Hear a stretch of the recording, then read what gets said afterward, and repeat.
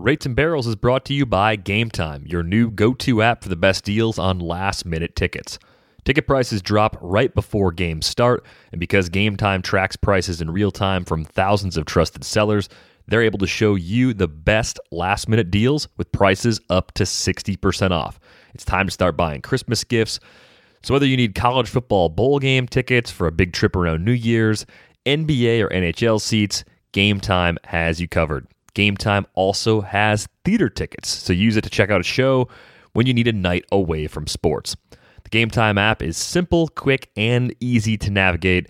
Download the Game Time app in the Google Play or App Store and score last-minute deals on tickets up to 60% off. It's a two-tap checkout system. That's Eno-friendly, folks. The Game Time app is simple, quick, and easy to navigate. Download the Game Time app in the Google Play or App Store and score last-minute deals on tickets up to 60% off.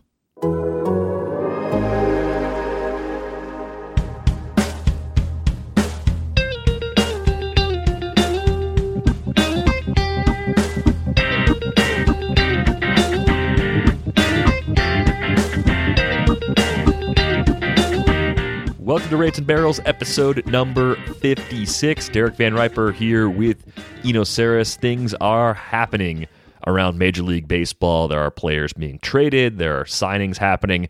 We're here to break all that down in the wake of Monday's non-tender deadline. A bunch of other players became free agents when that passed as well. We do have some show-related news to pass along. You may be listening to us for the first time on iTunes, Spotify, Stitcher, pretty much anywhere you want to listen to podcasts now. If you're enjoying this show on a platform that allows you to rate and review the show, please take the time to do that. We would greatly appreciate it. It helps new people find our podcast. And if you are listening to the show for the first time and you're not a subscriber to The Athletic, you can get 40% off a subscription at theathletic.com/rates-and-barrels. So, tons to talk about this week, Eno. It's kind of a nice little bounty of things to break down after a big eating week last week with Thanksgiving. That's right. And unfortunately, I did not go home with any leftovers. So I didn't get to do any leftover sandwiches. But I found out this Thanksgiving that it's my house in perpetuity after this. So I am the new family Thanksgiving host, and so I will have all the leftovers going forward. That's awesome. I recommend the spatchcocking technique for cooking your turkey to avoid the drying out. It's a nice little technique, so you have to. That's the correct way to cook anything. Mm-hmm.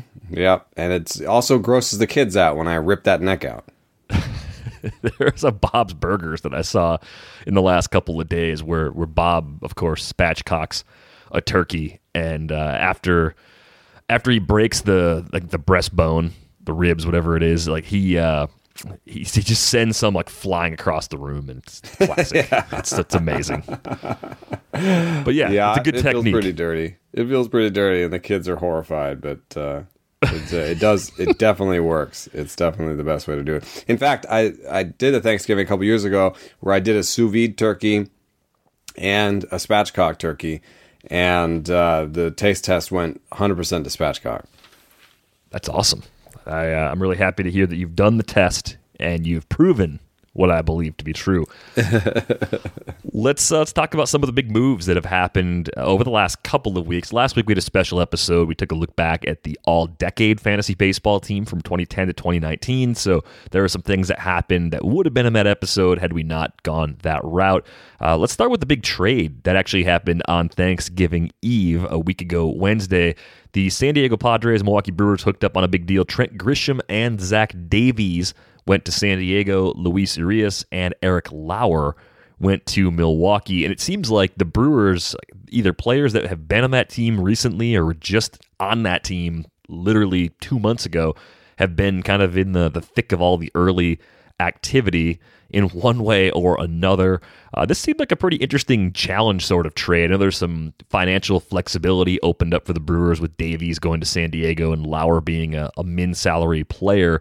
But Grisham for Urias, I mean, this is a trade that in terms of young players and how they were valued this time last year, we probably couldn't have seen those two guys get swapped for each other one for one So it's pretty fascinating to see them get swapped for each other just a week ago.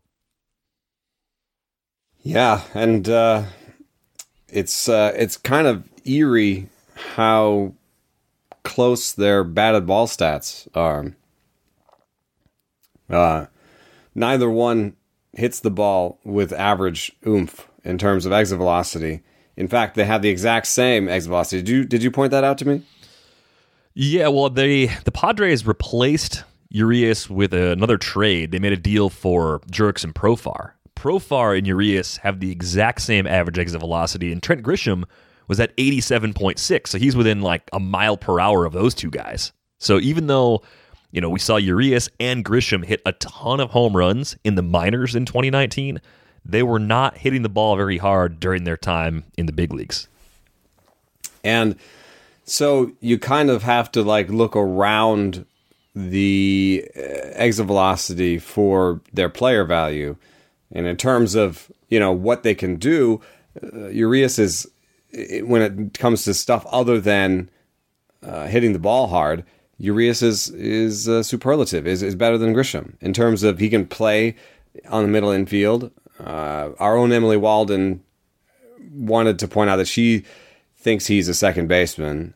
And I can hear that. But I think for the Brewers, he's their shortstop.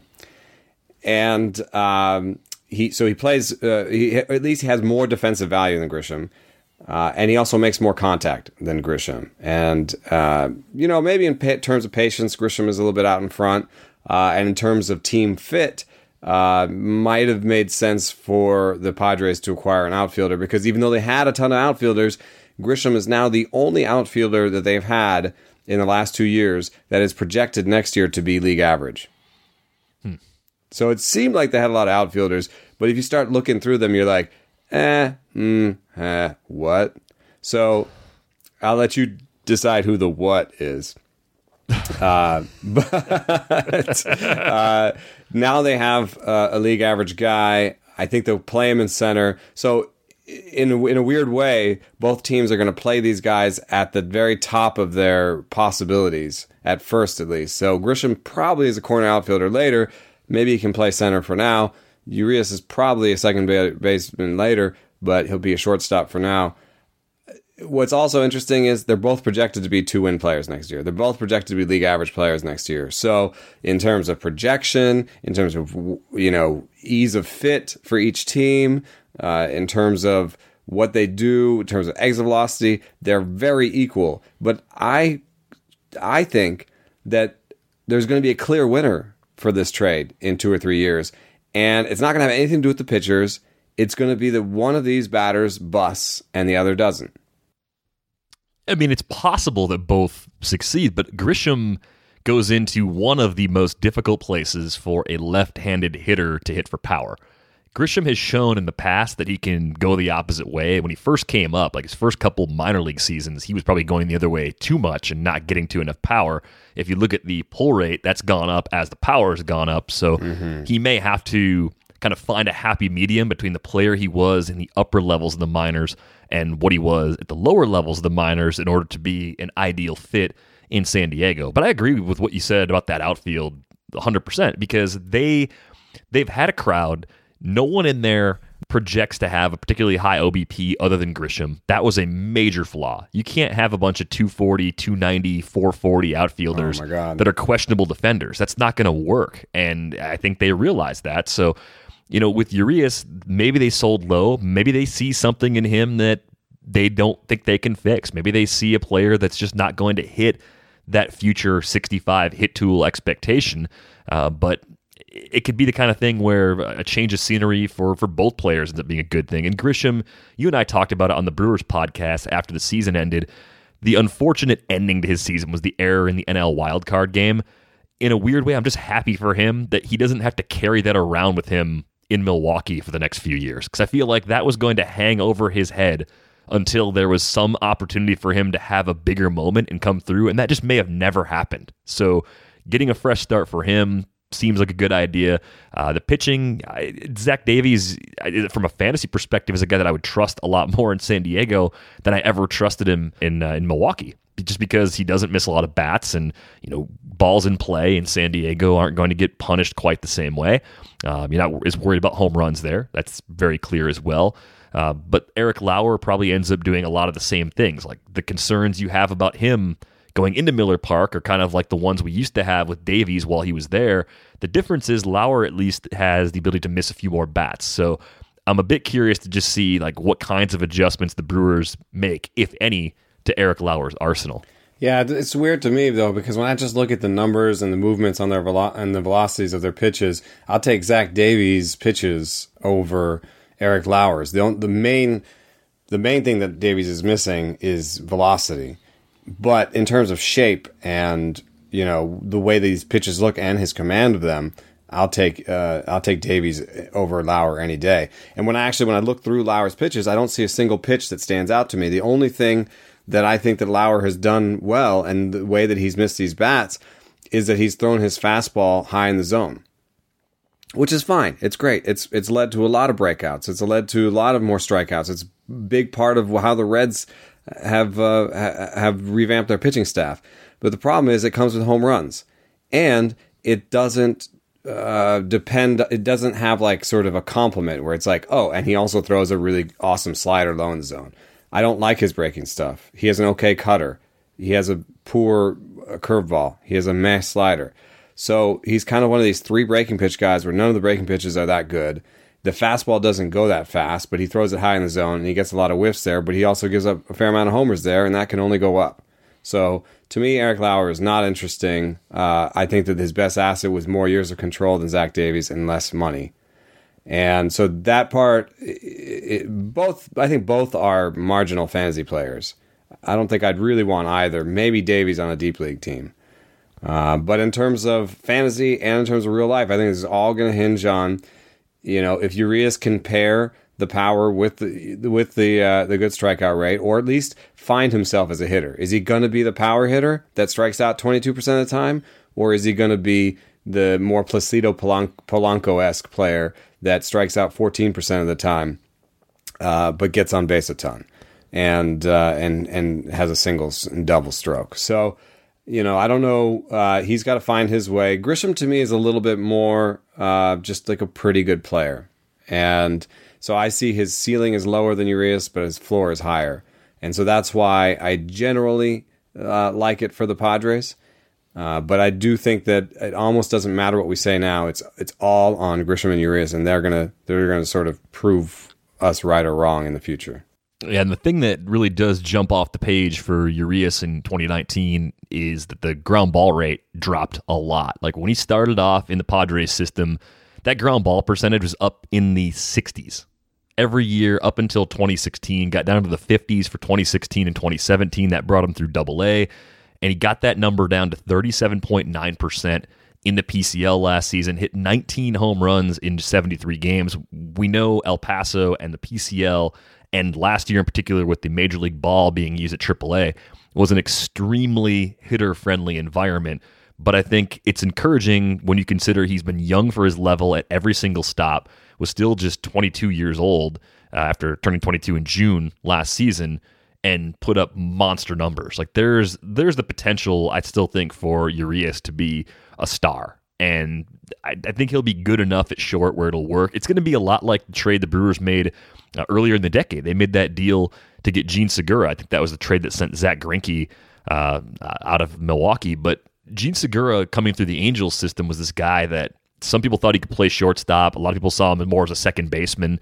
And he's ended up being at least a decent shortstop for most of his time in the big leagues. I think that's probably what we're looking at in terms of Urias' defense. And now the potential payoff for him as a hitter is even greater with the move into Miller Park. Yeah.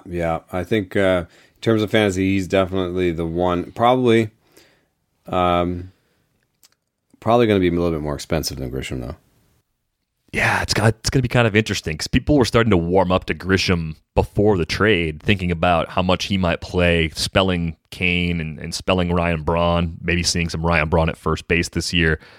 Playing time goes up, situation gets a little more difficult, though, in terms of park factors. So maybe it's a net wash. Like maybe the counting stats end up being a little better because he's playing every single day instead of being more like a fourth outfielder with a little more playing time than the typical bench outfielder. Yeah, I think he's a starter. And in fact, I think that there's a little bit of an opportunity to game the system here because I'm seeing the depth charts are putting him at under 500 plate appearances.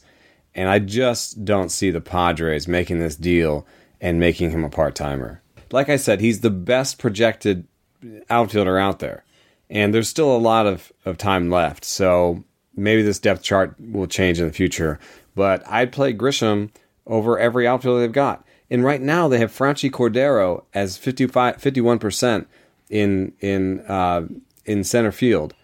And I get that he's a left-handed hitter that has played center field, but he's projected to be 26% worse than league average with the bat. He's projected to have a 284 OBP and just be exactly what you were talking about. You know, a 240 hitter, 290 OBP, maybe the power comes through, but he's projected to be below replacement. So I understand projections aren't gospel, of course, and Franchy has shown power, and the power is not really in the projection. It's kind of a league average power situation. So there's definitely more upside than that. But I guess my larger point is I look at all those names, and Grisham is the only one I want.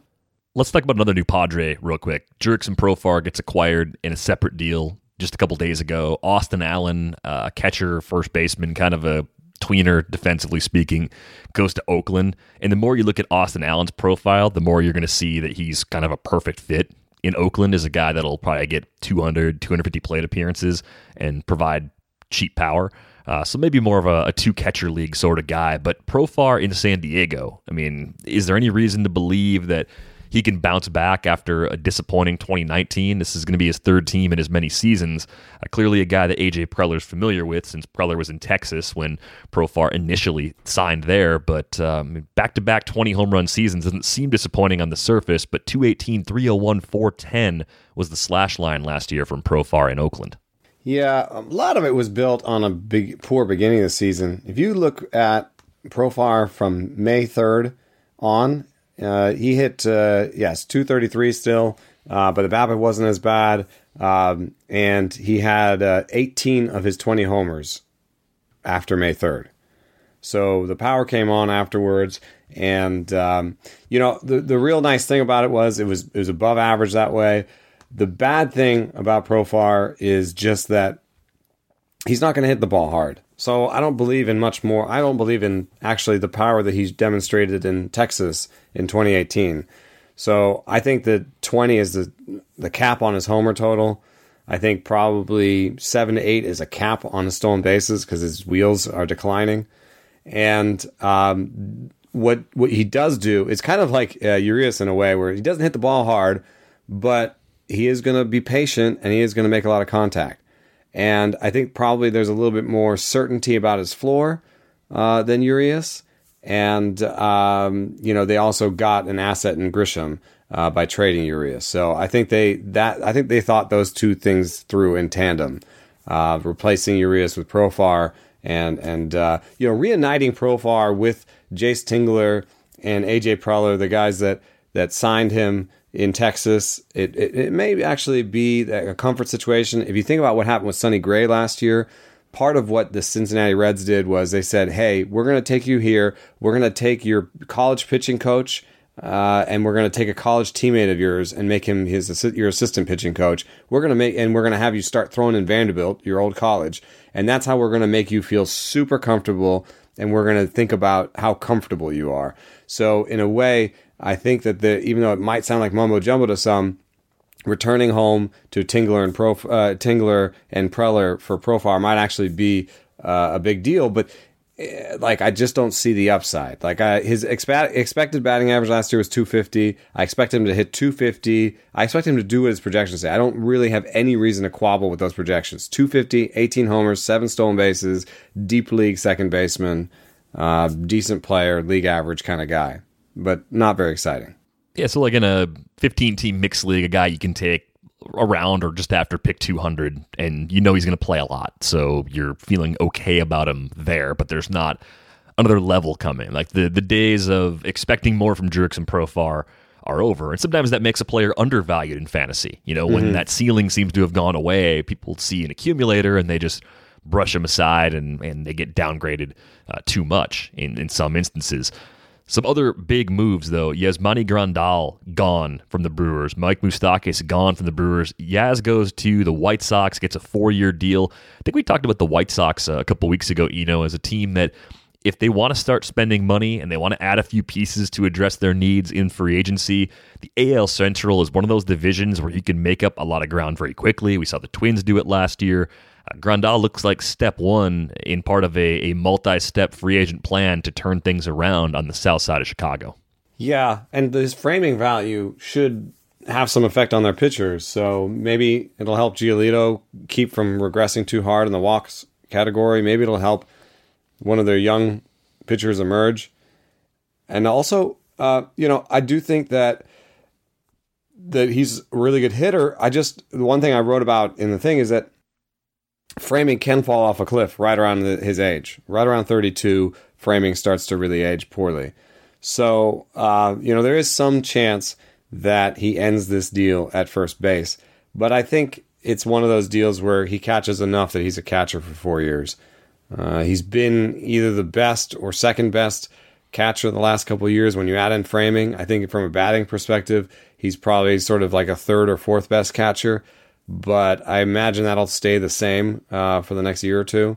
That part of his game shouldn't age that badly. I mean, he has patience, he has pop, he doesn't strike out 30% of the time. So generally a big fan of that move, but I did want to sort of point out that part of why people maybe didn't want to give him 4 years is that framing as a skill ages a little bit poorly after 32 years old. It still just baffles me that he couldn't get this exact same deal a year ago, and now he gets it in 2019, flipping the calendar to 2020. But relative to the contract the Reds gave Mike Moustakas, 4 for $64, I'd rather make that commitment to Grandal. I think his skill set, even with those concerns about how framing might age, especially for an AL team, is actually the better long-term investment. And maybe part of that's the OBP factor as well, knowing that Grandal has become a player that takes a ton of walks. And even if you have to use him a lot as a first base or DH more likely down the road in the back part of that contract, he can still be at least average, if not a tick above with the bat near the end of that deal. Yes, I do think that's true. And if he can manage to be, 5, 6, 7% better than league average near the end of the deal, he'll still be an average first baseman. So, yeah, I don't hate on the deal. I like it better than the Jose Abreu deal, but the Abreu deal, I think, is a little bit more about the state of that clubhouse, him being an elder statesman that everyone respects, the kind of metronome type production he provides at the plate, possibly presaging a move to being the DH in the future, but also sort of just keeping those young players happy and engaged and with a leader. I mean, what I've found in the past is that leadership has to come from a position player. The position players and the pitchers just live separate lives, and so when you have a pitcher that plays every 5 days, a starting pitcher as your most expensive player and your de facto leader, it becomes awkward when he's not there because he's in the training room or he's that or this. But a guy like Abreu can function as a figurehead and can be that leader. So I know that it was a bit much for him, but in terms of the White Sox remaining the White Sox, I think that it was important. But for them, I think they're still searching for a center fielder. I don't know. Do you think that Robert is a center fielder? I think he could be, at least for now. And if you don't really like the way the defense is, and that's something that's holding you back, you could always acquire a defensive center fielder, move him to a corner, shift things around. I mean, I think whether or not they add a multi-year solution in right will say a lot about how much they trust him in center field. Because if they go out and get Marcell Ozuna or Nick Castellanos to fill that spot, that to me says, okay, Luis Robert's the guy in center field for the next 3 years or for whatever the life of that deal is. Because things are going to be crowded at first base and DH between Grandal, Abreu, Andrew Vaughn coming up. But you go around this depth chart, Grandal, Abreu, Nick Madrigal, Moncada, Tim Anderson, Andrew Vaughn joining the mix at DH eventually, where Zach Collins, James McCann, a bunch of guys are going to rotate that spot now. Eloy, Robert, and then whatever they do in right field, that's a really good group of position players.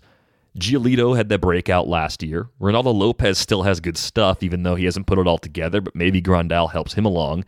Dylan Cease, good stuff, bad results. Michael Kopech's healthy.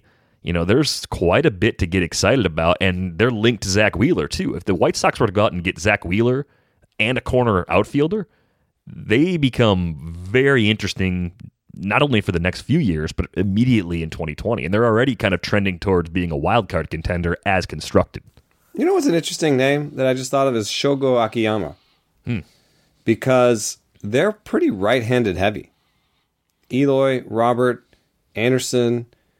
Who else is righty? I mean, the only lefty, Abreu. The only lefty is Zach Collins. A couple switch hitters with Grandal and Moncada, but the only true so it's pretty lefty is right-handed Collins. heavy.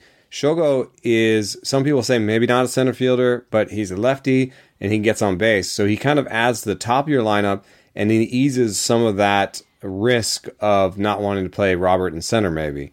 And you could have a cheaper situation where you have Shogo and Engel in a platoon in center, go with Robert and Eloy on the corners, and spend the $100 million on Wheeler. Yeah, that might be the way to do it, as opposed to spending more for an Ozuna or a Nick Castellanos. And then you have to move some of your failed starting pitcher types into the bullpen. Find somebody there.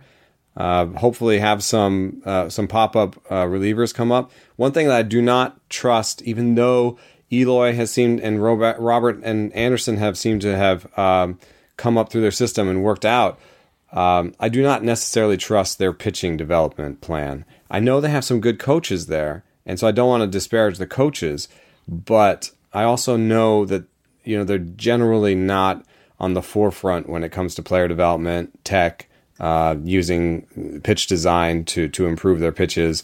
Giolito had to go outside of the organization to get where he is. So, I do want for them a better pitching strategy, like something, even radical like what the Reds did with just basically importing all of Driveline. They may need to do something like that. But there are a couple good coaches in their system that I've got my eye on. And I think they can maybe get there. In terms of personnel, they're really, really close. So that's exciting. What was the other big deal that we were putting up against Grandal?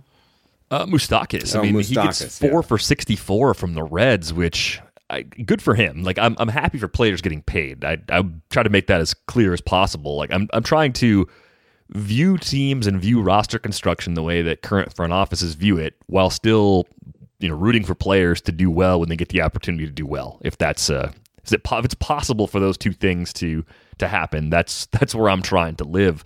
But Mike Moustakas is going to play second base for the Reds. He played it and was fine there for the Brewers.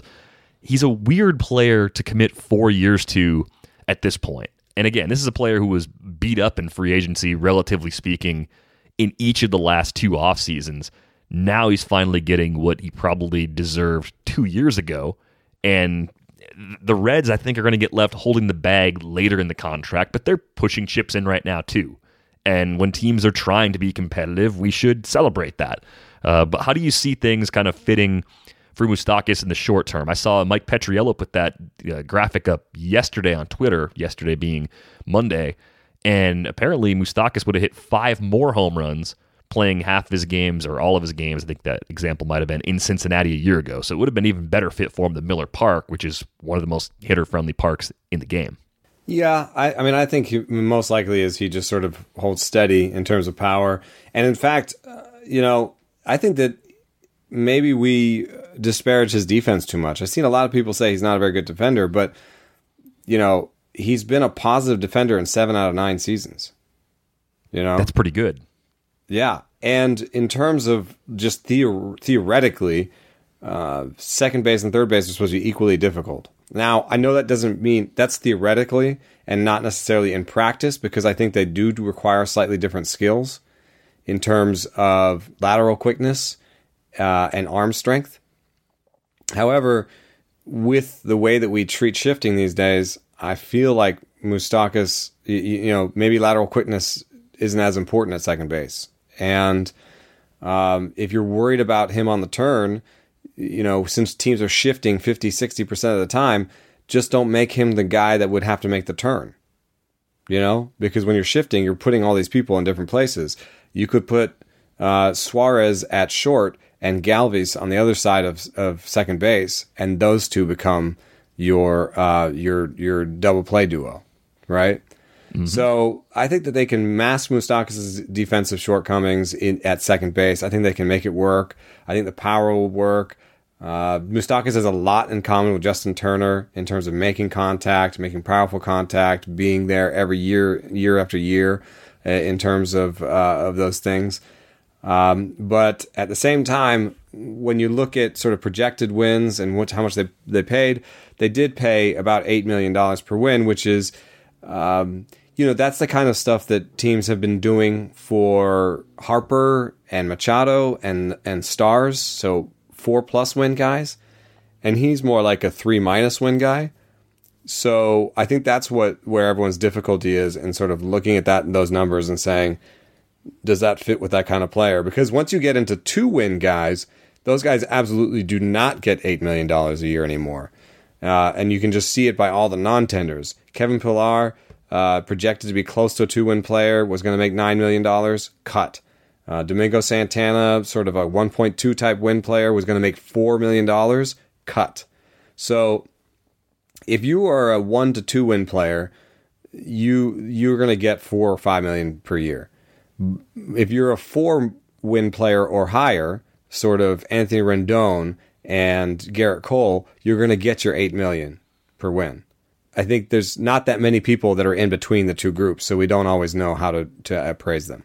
Well, I think it comes down to teams thinking they can fix a small flaw with a player at the bottom end of the scale, buy that player at a discount, $2 million, $3 million for a year on a 1-year deal, maybe less than 5 in some cases, whatever, something in that range. And you make a tweak, and you can turn that player into a 2 or 2.5 win player.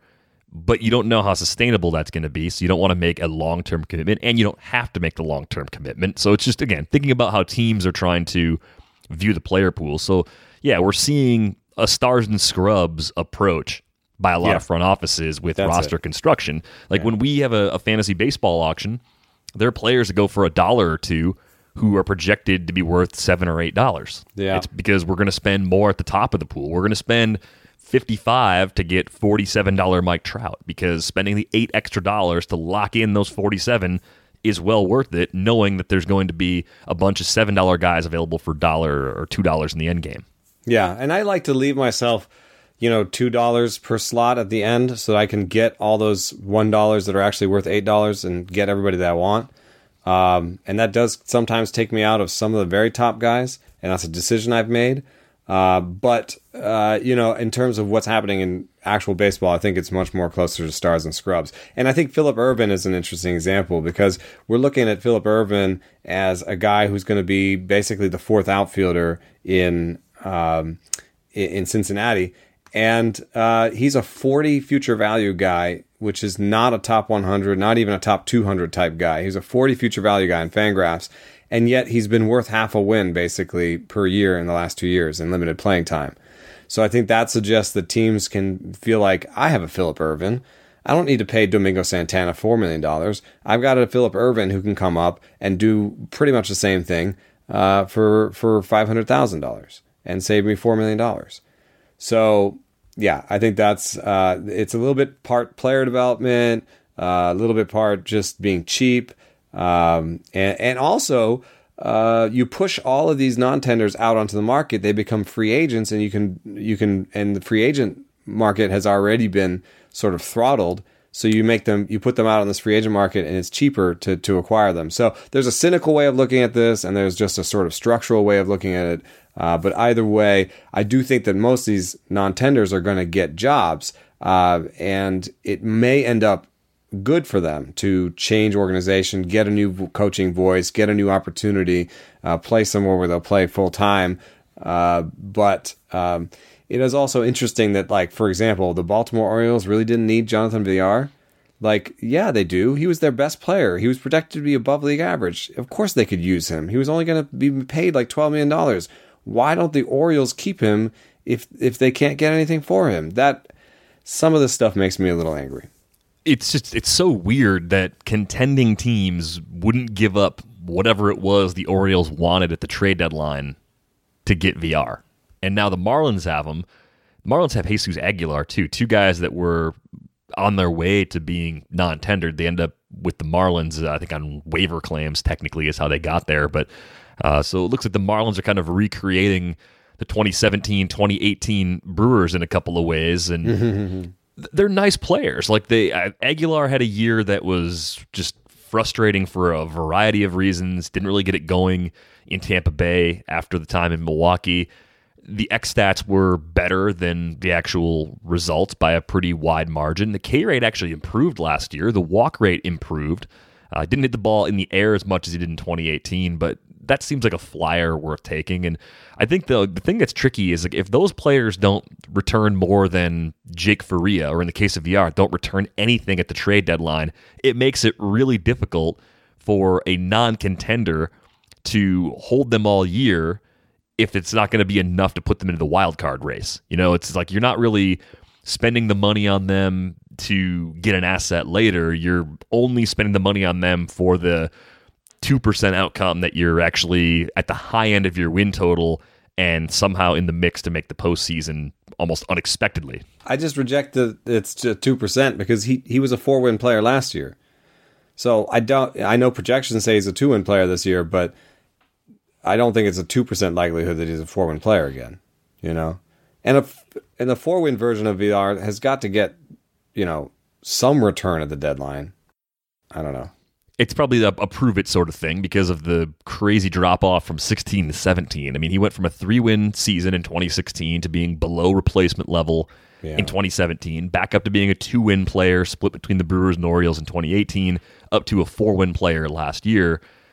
I think there's definitely more reasons to believe than to not believe in VR, though. You know, I mean, if you're a team like why aren't the Indians in on Jonathan VR? Like, they need a second baseman, or they need or a third baseman, either one. They can play Ramirez at the other spot for $12 million. They couldn't afford him. Like, just for 1 year. It's a 1 year commitment. You're not throwing Moustakas money out there. I think this is where people get the most frustrated. I mean, if you're a player in this environment and you're getting non-tendered in your first or second arbitration year because you had a down year, like, you're getting squeezed pretty bad. Like, $4 million for Travis Shaw really isn't that much. Like, I know his 2019 was horrible. I watched it, but his 2017 and 2018 still have to be worth something. We talked about this when they were making the decision to bring up Keston Hiura.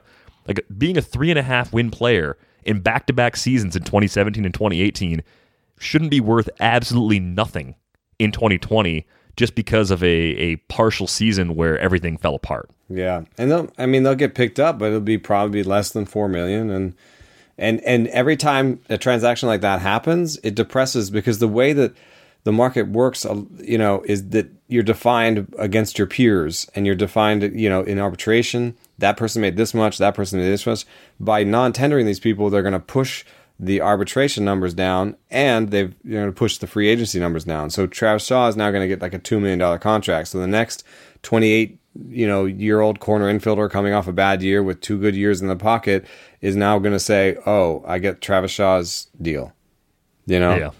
So it kind of all perpetuates itself. And so the non-tender deadline was a little bit upsetting to me. I mean, there's some really good names on here, and we have them listed here. And I think, you know, for me, the ones that stick out as having fantasy value next year, I mean, CJ Cron, happened to him twice in his career. Domingo Santana could end up somewhere good. I think Travis Shaw could be, if someone employs him. Kevin Gossman, I think, could be a very good reliever.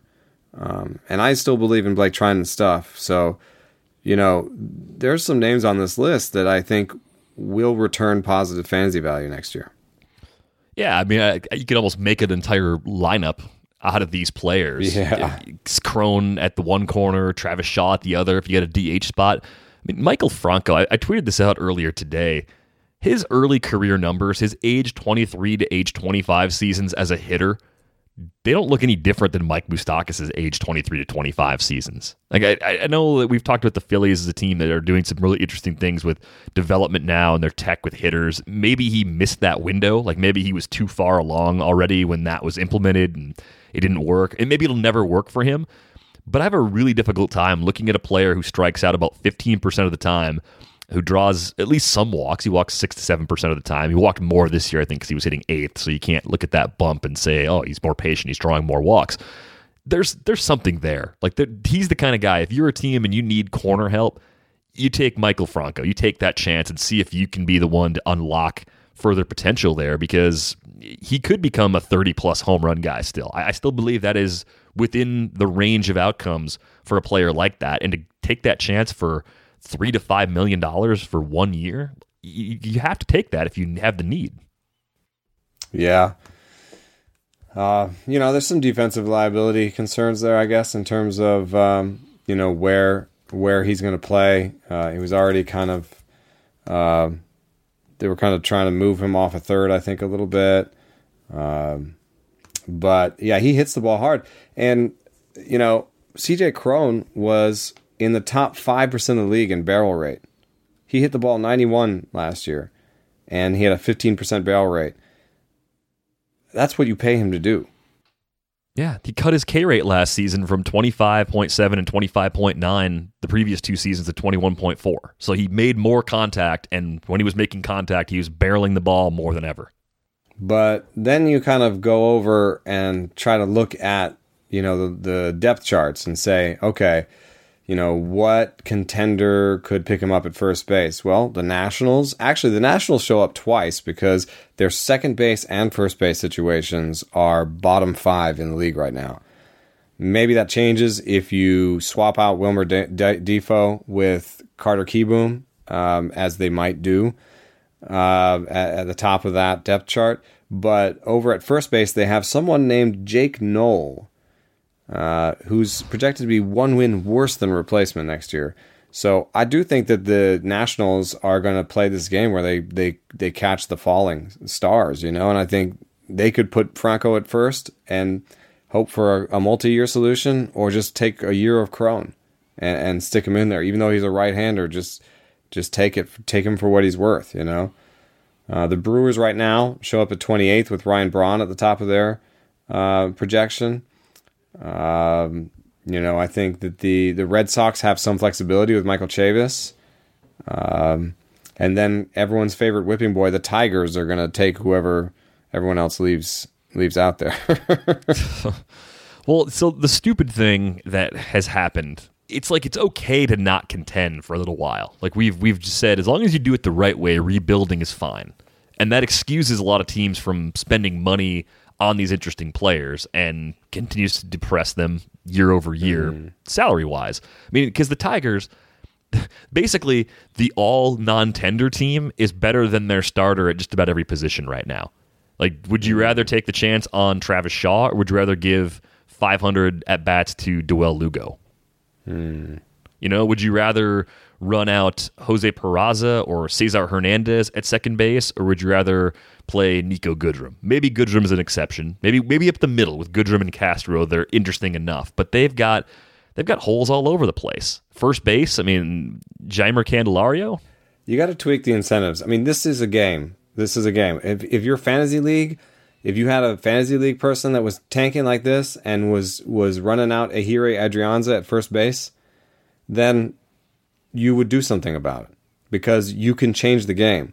So I don't know what it is, but I think there is something for baseball in terms of a salary floor. That could be part of the solution. I mean, the teams are, you've played in a dynasty league with Tom Trudeau. We've talked about him on a few episodes over the season, but he's one of the best dynasty players out there, and he plays for the future. And if at any given time when he's not competing, you look at his lineup, you're going to see a bunch of guys who probably take zeros because they're not even playing in the big leagues yet, because there's no penalty for playing in a dynasty league that way. Most dynasty leagues you play in don't have something where you have to pay 3 or 5 times the buy-in when you're in the bottom few spots in the league, right?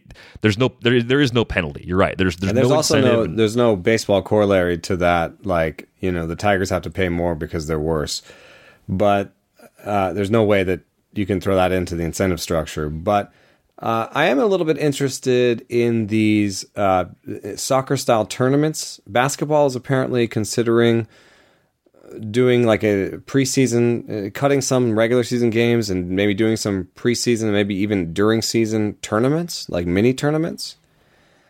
And I don't know what the reward can be other than maybe increased attendance and gate receipts, but that might be a fun way to incentivize teams to remain good. In soccer in England, you have the threat of relegation, but you also have what's called like the FA Cup, which is like it's like a separate thing than the regular standings, but you have a chance to win in that. And I think even sometimes teams like that you wouldn't expect to get a new player mid-season because they're doing well in the FA Cup. And there's money at the end of that for them. So, baseball doesn't really like change much. And maybe this is too much change I'm considering. Maybe a salary floor is actually a lot easier to come to do. But, teams lose a lot of fans and they don't get them back quickly. They lose a lot of fans when they tank and they don't get them back quickly. And that means the sport in general loses fans a lot when they go into these rebuild cycles. And they don't always get them back. Yeah, I kind of get the feeling that the powers that be at Major League Baseball look at the sport as financially bulletproof because of the huge TV deals they've been getting over the last few years. And I don't think that's going to hold up if there's a labor stoppage again. Like, if there is a stoppage after the 2021 season when the CBA expires, I think you're going to lose some fans for good again. Like, that happened last time there was a strike. Right? Like there are definitely fans that left and never came back. And for some that did, it took a long time before they did. So if they screw this up, the powers that be, the owners, the commissioner's office, if they screw this up, there actually could be a long-term ramification. There could be something very negative for them in the long run. The health and well-being of the league could eventually suffer. There could be this level of arrogance there. They might just think that anything they do is going to be fine and people are always going to watch baseball, but I think they're wrong. Yeah, and just looking at this depth chart, like, why did the Twins, like, there's what we're talking about with rebuilding and the Tigers and stuff, but why did the Twins cut CJ Cron? Like, I don't get it. It's Marwin Gonzalez and Ehire Adrianza now at the top of that thing. And yes, they may want to shave $1 million or $2 million off and play the game that the Brewers are playing with Eric Thames. But now if you look at the free agent list of available first basemen, Eric Thames looks good. He's at the top of the list. Yeah, he compared favorably to Jose Abreu last year in terms of his output. Abreu actually got paid, but he was in unique circumstances with the White Sox. Yeah, I think so. But Thames and I think that Abreu is a little bit too far in the other direction. But Thames and Cron now are the best first basemen on the market. They're the only first baseman on the market. Justin Bour went to Japan. CJ Cron might get more money in Japan. Like that's the truth. Like that's the sad truth of Major League Baseball right now. And there are teams. The Twins are 18th on the first base depth chart. The Angels are 19th. The Padres are 20th. These are teams you've taken punt first base too far, people. Like there are wins to be had, and the Red Sox are 25th. There are wins to be had, and these are teams that want to win. And now there's 2 first basemen out there, maybe 3 if you count Travis Shaw.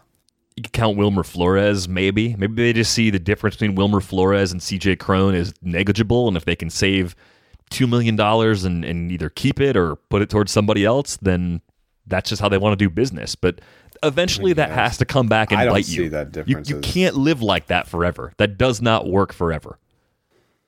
I think someone's going to get left holding the bag. I hope someone gets left holding the bag. Yeah. I mean, other than the players in this case, like that, right. But that's the most likely outcome. Flores' $6 million option was declined. What was Cron projected to make? $7 million for Cron. Right, but yeah, you're going to try to save $1 million or $2 million right there, and take the chance on Mitch Moreland or Shaw or somebody else who's depressed in that same range. Like the range of outcomes on all those players are so similar that you just take the cheapest one you can get. That's how teams are viewing that problem right now. Yeah, and I get it, but there's also a reason that some of these guys are cheaper. I mean, Flores can't stay healthy. Shaw had a terrible year. Flores has never had a 600 plate appearance season. Yeah. I mean, part of that was that the Mets always put him on the small side of the platoon, though, too. Right. And that makes him hard to evaluate, too, because you don't know what his true ability toward against right-handers is, because it's like a collection of tiny samples. But anyway, Cron should get $5 or $6 million. It'd be funny. They're just all going to switch. So like the Brewers are going to sign Cron. Everyone's going to save about $1 million off of what they were going to spend on options and arbitration. Like everyone's going to save $1 million, and the worst play. It's like a game of musical chairs. The worst player in the bunch won't get a job, or will have to go to Japan or the KBO. Right. And everybody else will make a little bit less. That's how it's going to work. And every team's going to feel good for saving $1 million. They're cutting coupons. These are millionaires and billionaires cutting coupons. That's the weird feeling. And I actually think that there are actually more teams that need first baseman than there are first basemen. I hope it's that way. I hope it's musical chairs the other way, where there are teams, like good teams, that are like, oh crap, now we're playing a really bad player at first base. Now Cron's going to get $8 and $9 million. Oh, good job, guys.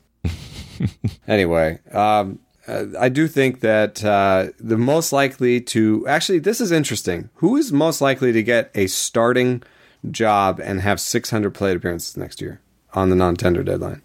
From the non-tender players, starting job, 600 plate appearances?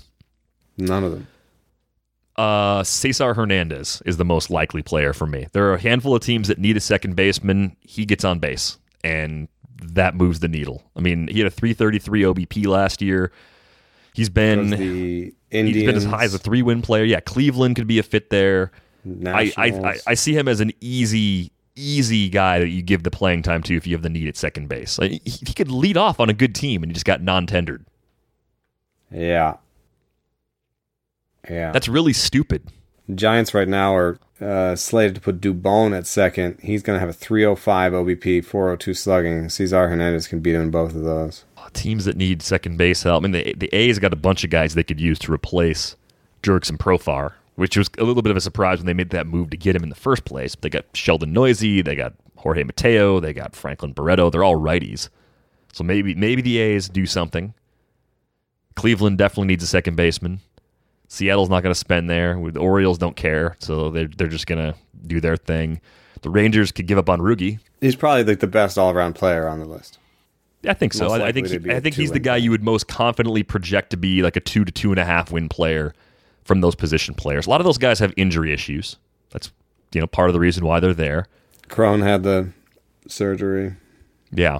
The guy that's kind of a sleeper for me, I was kind of making a non-tender team. Kevin Plawecki, I think, is still interesting. It's hard to find catchers. The Indians didn't need him. They non-tendered him.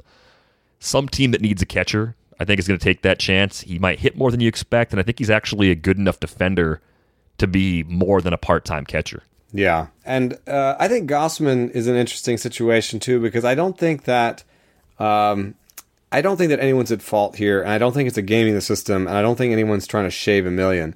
What happened is that Gausman, he built up an arbitration number as a starter, and I think he's going to be a reliever. So nobody wanted to pay him, like the Reds didn't want to pay him almost $11 million because he wasn't going to be a starter for them, right? So I do think he'll get a job, and I think he might even get like a 2-10 type deal. And I think he could be a very good reliever, but I think maybe the ship has sailed on him as a starter.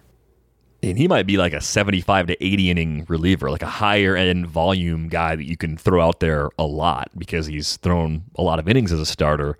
But yeah, he makes a lot of sense. I mean, if you get him for 2-10, 2-12 total, I think it's a steal. People will be talking to him. And Treinen, I think also, as much as, there's been some debate about whether or not he's good or how many good seasons he's had. I've seen a lot of people say he's had one good season. I don't know what they're looking at. I see somewhere between 3 and 4 good seasons, and really only like 2 bad seasons, maybe. The walk rate used to be a little high, so that pulls the WAR down a bit. But yeah, it's 2017, 1.4 wins above replacement. The monster 2018. Yeah, and like seasons of like 0.5 to 0.7 wins as a reliever, that's fine. That happens all the time. They're good relievers that do that. So I'm not looking necessarily at WAR. I'm just looking at good strikeout rates, no like 5 walk rate or whatever, no terrible home run rate. He did have a bad season last year, but I still saw, 97 mile an hour stuff with a lot of sink, and I'd be ready to sign him. So maybe his arbitration number was pushed a little bit also by the fact that he had been a closer, and saves definitely factor in. So, he was projected for an $8 million salary. I would expect that someone signs him for like 3 to 4 at least. I guess that's more than shaving 100, more than shaving 100,000 or shaving $1 million off of it. Maybe he isn't worth $8 million because maybe he isn't, all-star closer, status anymore. There's definitely the command goes in and out for him. But I'd be interested in signing him, and I could see him signing somewhere where he ends up saving some games, because he does have that stuff. And I guess bullpens that really needed, like if he signed with the Blue Jays and then they traded Ken Giles, or if he signs with the White Sox. I mean, the White Sox, we were just talking about, they need relievers. They're right there, but Colomé and Bummer, maybe one other guy, they need more. So the Angels, they don't really go that deep. If Hansel Robles takes a step back, Buttery is not quite as buttery, and Bedrosian's always hurt. There's a path there too. So I could see Treinen having some saves next year. I could also see Gausman as having some saves, but I think that Gausman has to prove that he can do the back end relief still, and what you said earlier about him pitching more innings would make him more of a fireman, make him more of a 6th, 7th inning guy. Yeah, I mean, I could just see teams that are comfortable working relievers. Like, if you trust your manager to handle the bullpen correctly, Kevin Gausman should be in your bullpen. If you're going to do a paint-by-numbers bullpen, and there aren't many teams like that anymore, but if you are one of those teams, then you shouldn't spend your money on Kevin Gausman, because you're not going to use him the right way. You're not going to use him enough. He's not going to be the right fit for you. Taijuan Walker was also non-tendered. I mean, he's an injury case, of course. It's a pretty bad injury case too, because not only did he blow out his elbow, but then as he's coming back, he started having shoulder problems. So that's going the wrong way on the kinetic chain a little bit. But the Padres, while we're on bullpens a little bit, the Padres beefed up their bullpen by adding Drew Pomerantz. And people, I think, were rightly concerned with the 4-year aspect of the deal, but I would have given him 3 and 30, and he went for 4 and 30 basically. So I don't really care about the number of years. In that case, it just keeps the luxury tax number down. And the reason I would have given him 3 and 30 is he had more velocity than Adam Ottavino. He had a better strikeout rate than Adam Ottavino, and he had a comparable breaking ball. It doesn't look the same, but in strength and in features, in terms of velocity and spin and all that stuff, it was comparable. So Adam Ottavino got, I think, 3 and 27 or something from the Yankees. So I don't think there's anything wrong with that Pomerantz deal. And, now with Pomerantz, Munoz, and Yates, they go into the season with a really nice bullpen. I even like Perdomo as a reliever. And they've got Wingenter and Castillo. They've got really good pieces in that bullpen. They even have young guys that could end up in the bullpen later. And if they break it apart, then maybe Pomerantz ends up saving later, or maybe he gets some of those lefty saves on a day where they want to give Kirby Yates a rest. But 5 to 10 saves next year, really good numbers, really good in holds leagues. I expect Pomerantz to be a valuable player next year. Well, and having depth in that bullpen, I mean, being able to end the game potentially after the 6th inning, when you have as many young starters as the Padres have about to graduate, you're going to be monitoring those workloads carefully for the next couple of seasons. That's a really good way to maximize the effectiveness of your starters anyway, but their position, if they want to start contending, is such that they really need to have a super bullpen because of the way that core is built. Maybe they go out and spend it and bring in a Strasburg or something. That's where everyone kind of wants Strasburg to go, just because it's a return home in a lot of ways for him. But nevertheless, I agree. They have a loaded bullpen already, and that team is absolutely one on the rise. Maybe they end up losing the Urias deal we talked about earlier, but there are a ton of other good prospects coming through that system, and the core is definitely coming into place in San Diego. Will Smith, he's got a new gig. He's in Atlanta. That happened a few weeks ago, but I was really surprised to see the reports that Mark Melancon is going to open the season as the closer. I mean, it could be a case where the Braves are going to use the best reliever in the spot where you should use him, and if that's a save, it's a save, and if it's the 7th or the 8th, then it's the 7th or the 8th. Maybe that's what they're telling us, but I do like Will Smith, and I still think he has a lot of fantasy value with the move to Atlanta. Yeah, this Braves bullpen is fascinating to me because they've spent a fair amount of money on it. They've spent a great deal of attention on it. It reminds me a little bit of the Baltimore bullpens, not only because they've got Darren O'Day in it, but because they've got a lot of different looks. You've got Darren O'Day throwing from underneath. You've got Luke Jackson throwing 55% sliders. You got Shane Green, who's a little bit more of a traditional righty-on-righty guy. You got Chris Martin coming in with excellent command. Then you've got Will Smith, and then Mark Melancon, kind of a throwback at the back there. And I think it's a strong bullpen. I think it's a good one for baseball playing. But for fantasy baseball playing, I'm seeing a lot of at least yellow lights. In terms of Mark Melancon's strikeout rate is not good. He's lost the job before. His velocity goes up and down. He's an injury case. Will Smith should be the guy, but he's a lefty. What if they go back to Shane Green? We got a former closer in Shane Green. Luke Jackson saved 15 games for them last year, So what if they go super situational and they bring in Darren O'Day because they know this one guy can't see submariners or whatever, I could see it being a situation where Will Smith leads them with 15 saves. Melancon has 8. Shane Green has 6. Darren O'Day has 4, and all of us go, oh.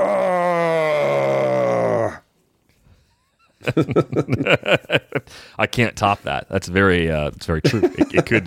It could play out that way. I think the one thing that could open things up for Will Smith, if they're able to get AJ Minter healthy, to have him as another hard-throwing, dominant lefty in the back, that would free things up for the later spots for a lefty. Will Smith's good against lefties and righties, so it's not like he's only going to face lefties. But right. I think for a bullpen to use a lefty for saves, it means they have to have left-handed depth, because if they have other situations ahead of that where they want to use someone else, they have to have that someone else to actually pull it off.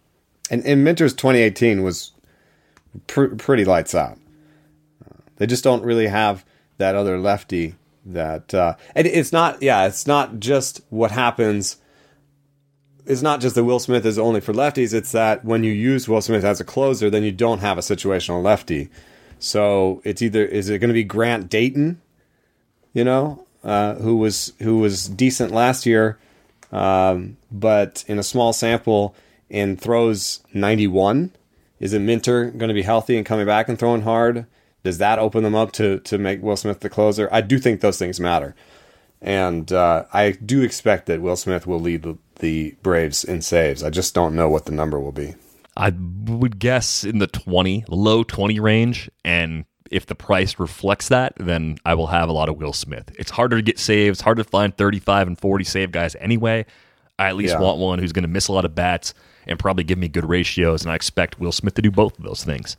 Yeah, he's a good pitcher. He's the best pitcher. I think that's underrated in terms of looking at these bullpens nowadays. It's just who's the best pitcher? Because think back to when Josh Hader was coming up and it was well, he's not going to be the closer. Is he? Do you really want to draft him? And yes, you want to draft him because he's the best pitcher.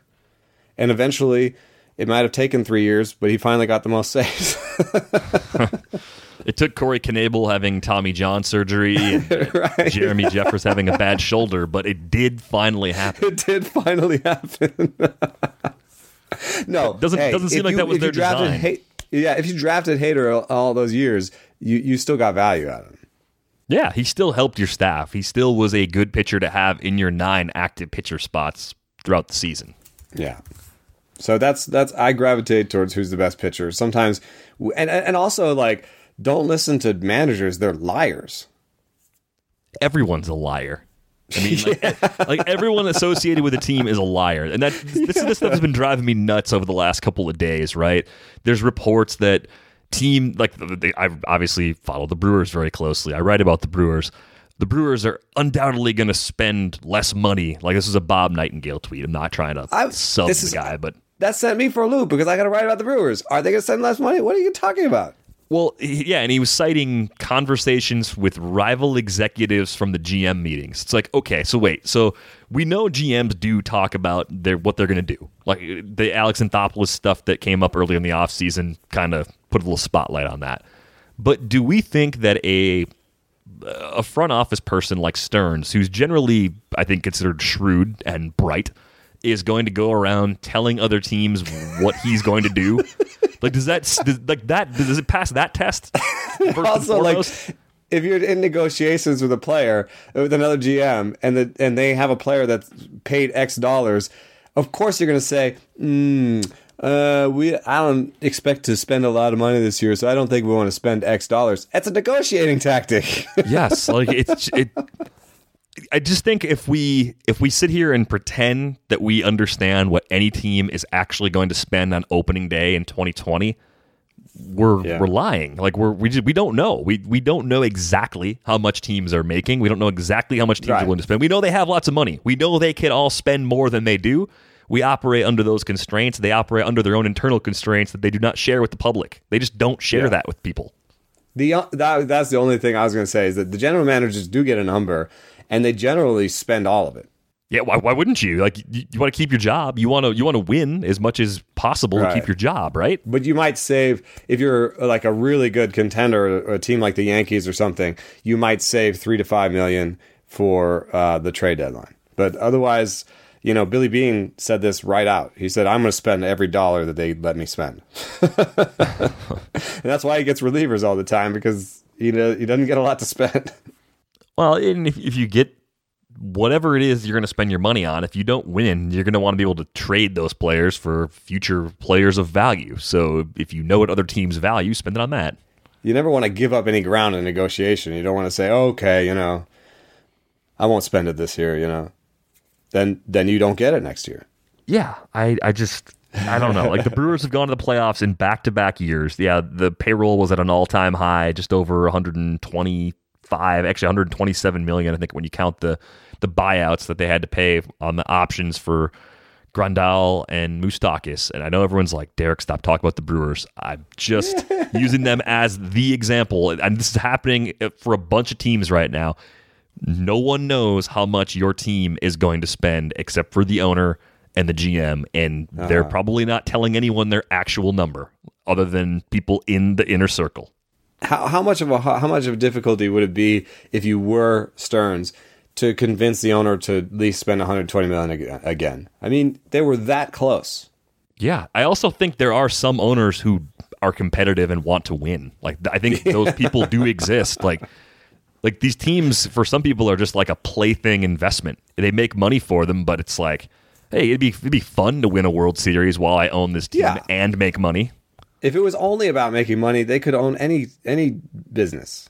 We've come to a very interesting place in the show. The rants of this show have ended. We'll move on to our Beer of the Week segment, which I feel like is always going to be a great segment coming out of Thanksgiving week. It was a drink your cellar week for me. I packed up a box, brought it home to my in-laws, and tried a whole bunch of different things. And fortunately, the spreading it out over a few days went a lot better than consolidating the drink your cellar on one Friday night back during the summer. So it was a much more pleasant experience for everybody involved. But, what did you get into over the last week or so?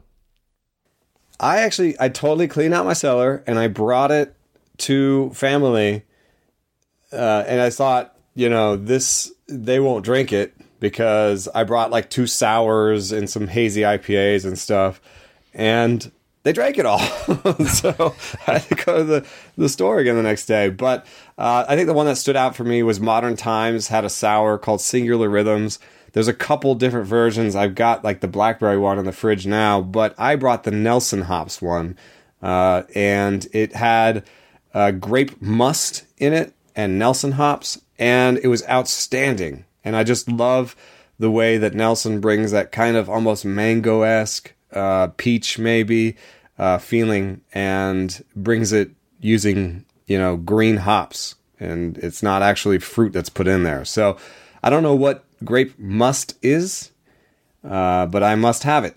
And I really enjoyed it. It was a kind of like a mellow Saison type sour, but with that dry hopping in it. And this is something I've said in the past, that you can really get the quality of hops when you drink a single hopped dry hop sour, because then that hops really stands out, and it's not blended in with other grains and the other the malt and all that like it is in the IPAs. So if you want to know what Nelson hops taste like, get this Modern Times Singular Rhythms with the Nelson hops. 2 thumbs up. One of the beers that I did not bring with me was one I received on Thanksgiving. My wife's cousin has become a major craft beer fan over the last couple of years. And I was in the door for 30 seconds at Thanksgiving, and she handed me a beer from Equilibrium in Middletown, New York. It was a double dry hopped IPA. I think it was the Fluctuation IPA. And it was awesome. I mean, it was like crushable because it was fruity, but it had just such clean, like fresh hops. It was amazing. Like, I really would highly recommend it if you're in a place where you can get it. I think she got it while she was traveling, so I don't even know what their distribution looks like, but it's Equilibrium Brewery, and it was good enough where I would trust pretty much anything from that brewery if I saw it. I would just blindly pick it up and give it a shot, as long as it, hit the shelves in the last week or two. But it was a really pleasant surprise, because I was not anticipating trying new beer at Thanksgiving. I was expecting to drink a lot of my old favorites. Had Cassian Sunset from 2018, had a bottle of that. I popped open back on Thanksgiving Eve. Still really good. Probably my favorite of the barrel-aged Central Waters beers. A totally different corner of the world from the Equilibrium double dry hopped IPA that I had. But yeah, it was a good, very good beer week last week. I've had an Equilibrium. I had their D-Hop 8, and it actually was a hazy beer with zest pepper in it. Ooh. Apparently it wasn't one of their very best in the series, but it stood out to me. I can still remember drinking it. So I remember thinking, this is really good, except I don't really like the zest pepper. But, A+ for effort. Yeah. I mean, the one I had was a pretty like traditional hazy IPA, very juicy, mango, pineapple, like just deliciousness. Pairs really well with turkey. Hazies pair perfectly with turkey. They pair well with just about everything, but light meats especially. Big thumbs up on that. Oh, yeah, they crushed I brought some Moonraker Some Grass that was like a grassy. That's, I think, actually not done very often. A grassy hazy beer, would have worked really well, and they liked it. So I want to make one, but I've never had one. Yeah. Well, it's hard to know exactly what the hops is that leads to that grassiness. I maybe I should know, but I'm not a brewer. But they usually give you a hint, like calling it some grass. Yeah. Yeah, I got a good name for it. If anyone wants to give us the secret, I'll give a name for the future beer that you can make of this style. Hit us up, ratesandbarrels@theathletic.com. You can use any subject line you want now, and that email will still reach us. So that's pretty cool. You can find Eno on Twitter @EnoSaris. You can find me @Derek Van Riper. Winter meeting is coming up next week, so next week's episode might not drop at the usual time, but we will have one next week one way or another. And again, if you listen to us on iTunes, Spotify, Stitcher, any place where you can leave us a nice rating and review, we would greatly appreciate that. You can get 40% off a subscription to The Athletic if you're not already a subscriber at theathletic.com/ratesandbarrels. That is going to wrap things up for this week's episode. We hope you enjoyed it. As always, thanks for listening.